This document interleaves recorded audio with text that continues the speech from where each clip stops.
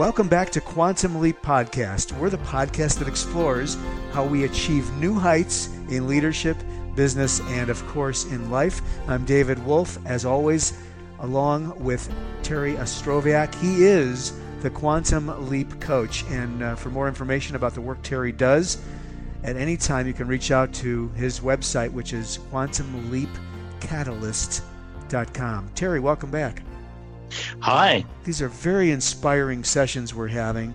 And again, I share with the audience that I'm actually involved in a Quantum Leap process with Terry as we are creating these podcasts in parallel to that. And I thought today, and Terry and I talked about this just before we started rolling the recording, that he's got some fascinating stories. You know, this is a guy, Terry, I'm talking about you in your third person. I hope you don't mind. My co-host and partner in crime here on Quantum Leap. He has coached people worldwide for many, many, many, many years. And so you can't do that without encountering some amazing human beings who have taken quantum leaps that are quite inspiring and can help our audience here better understand what this is all about. So, Terry, I asked you if you had a story you might like to share on this edition, this being episode 3, and it sounds like you've got one. Yes, I suppose I do. One or a few, but you had one in mind, I think, for today, right? Yes, I do have. All right, let me tell you the story. A number of years ago, a colleague of mine actually said to me, Terry, you know, you're so well connected internationally, because before I came to the United States, I had spent 12 years in the Netherlands running my operation there. And then I came to the United States, and we'd been at a convention together, and we came back from Los Angeles to San Diego. And he said to me, why not use the connections that you've got overseas for your coaching?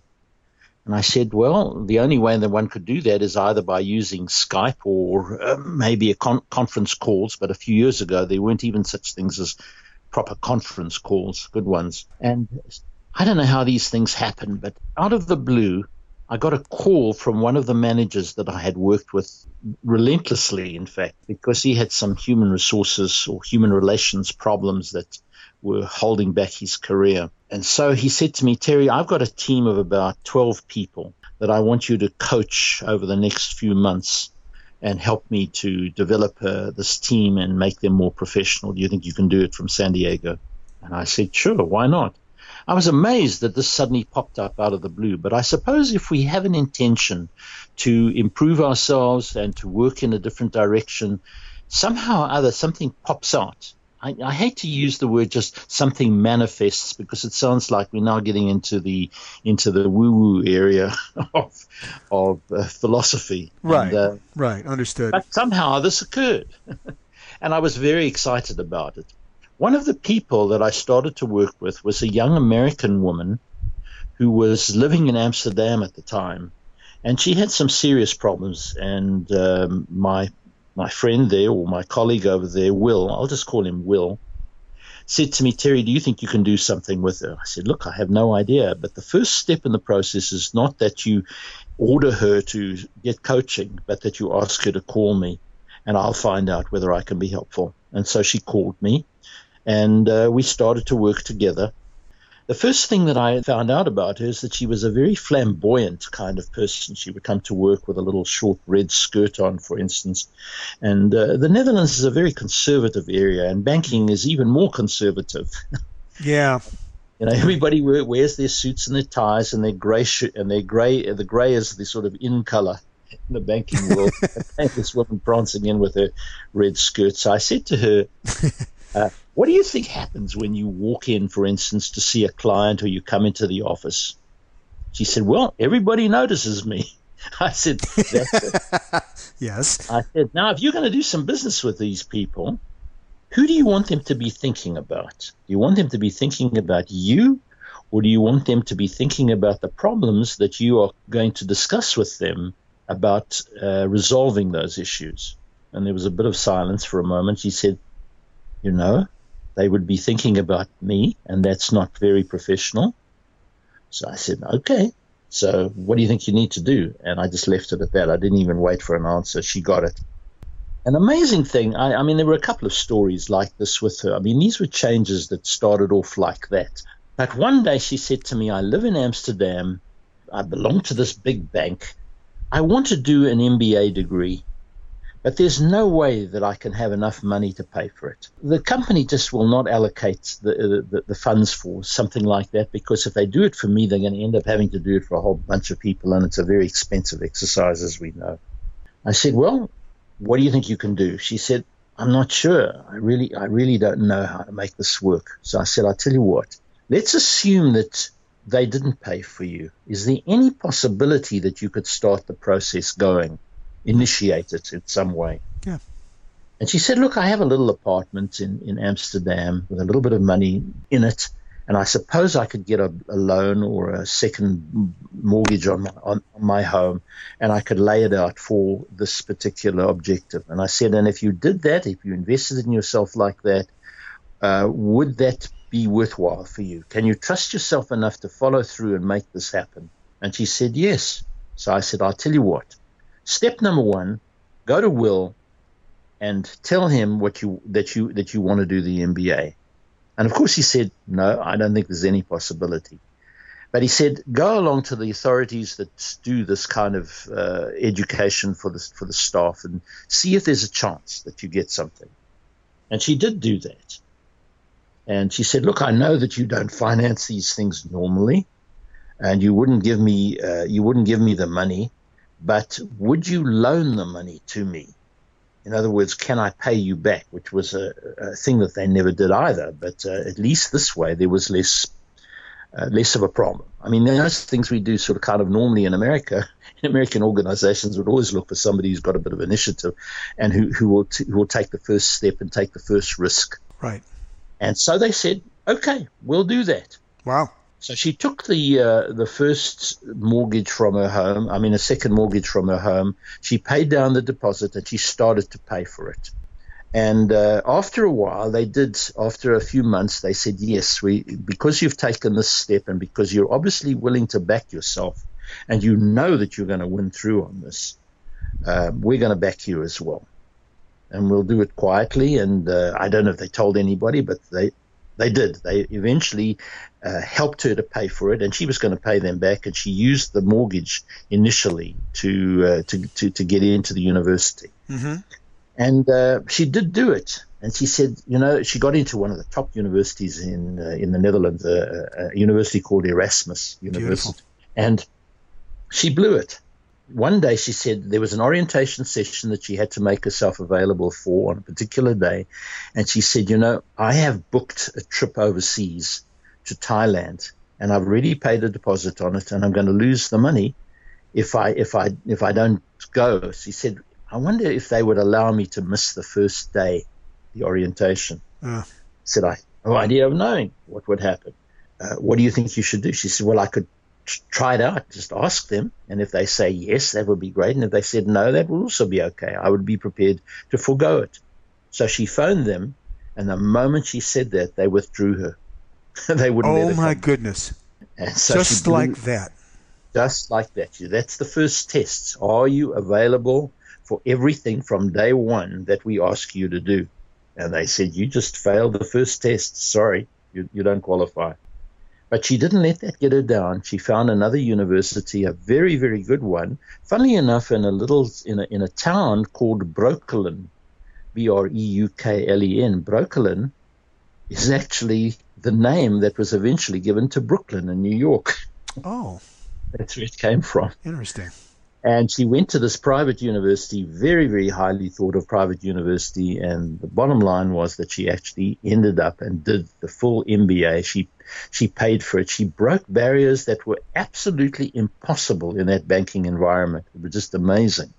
So you say to me, Terry, about Quantum Leap, what did you do? Well, right. I just introduced the possibility that maybe if she started the process, if she initiated it, there may be some answers. But if you never get started, it'll never happen. She became pretty successful in what she was doing. And I don't know how many years later, but she eventually left the bank and she went into employee placement kind of business with a very large organization, eventually started her own business. She became so entrepreneurial But she realized that the banking environment was far too staid and conservative for her. Sure, that makes sense. And it sounds like she had a natural flamboyance and sparkle about her that may not be recognized fully in that environment. So it makes sense that she evolved out of it. Exactly that point. And you know, so many people go into jobs and they're totally unsuited for those jobs. They have no idea that they're unsuited for it. I mean, if I had to listen to my parents, they once told me, we want you to be an accountant. I said, why do you want me to be an accountant?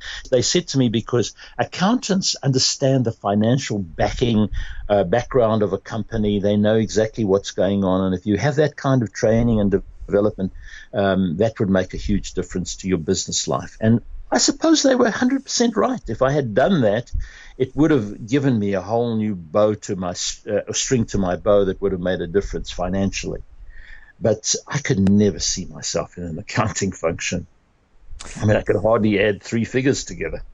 Well, it's funny because a couple of sort of major themes that we've already discussed come back with this story and with your little anecdote about your own parents and their suggestion for your career direction. I mean, first of all, the know thyself piece of all of this. Sometimes we just find ourselves running the opposite direction to what is most suitable for us.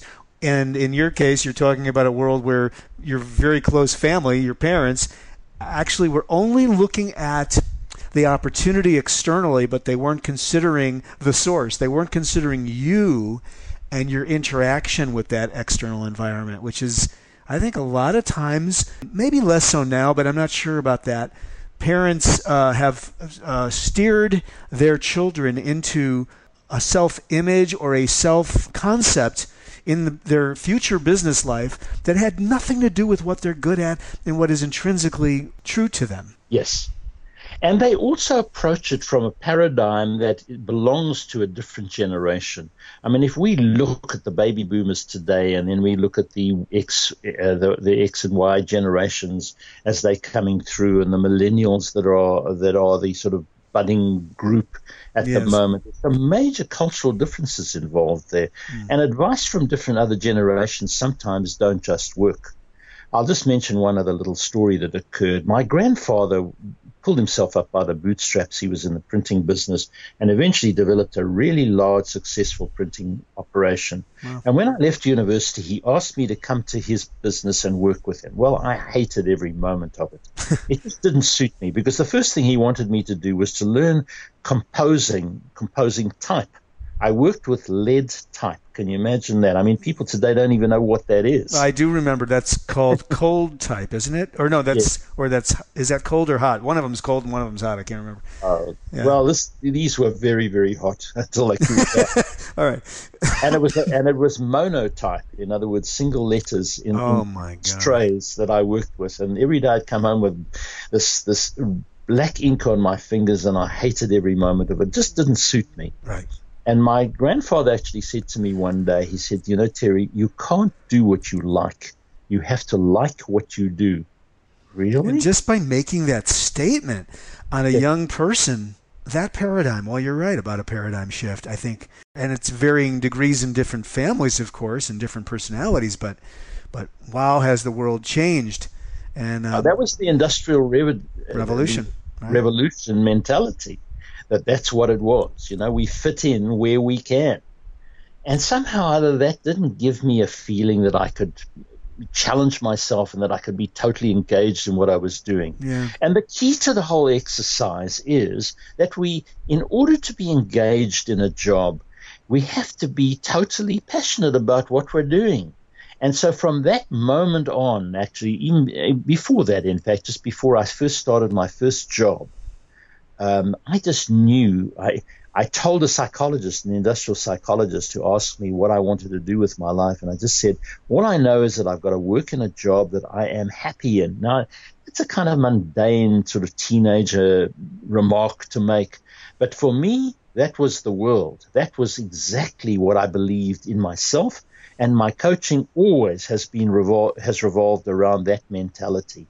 That if somebody is not fully engaged in the job because it's not the right place for them, then they can't put their full their full resource into it, and their energy and their enthusiasm and their sense of excitement and their creativity into it, it just becomes a job.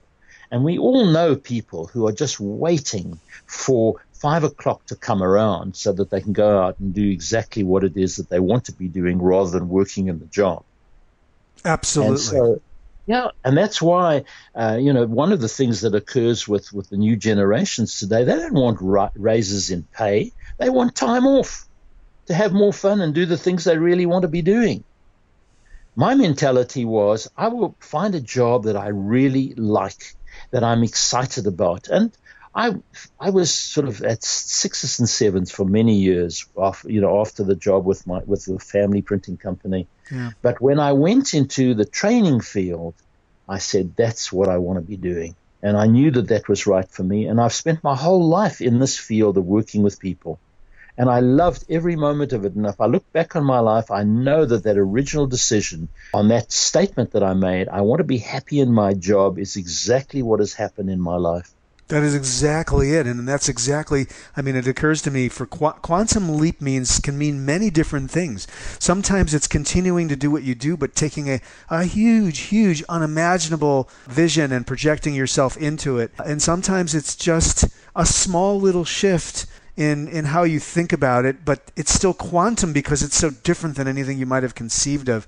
And I love the way you go back to your original teenage-like thought. To my roots. And by the way, we're birds of a feather. Even though we're certainly different in our styles of working, I also have always believed that there's a true integration between work and play was what I was after, so that there really isn't a line. There isn't a 5 o'clock moment where you dash somewhere.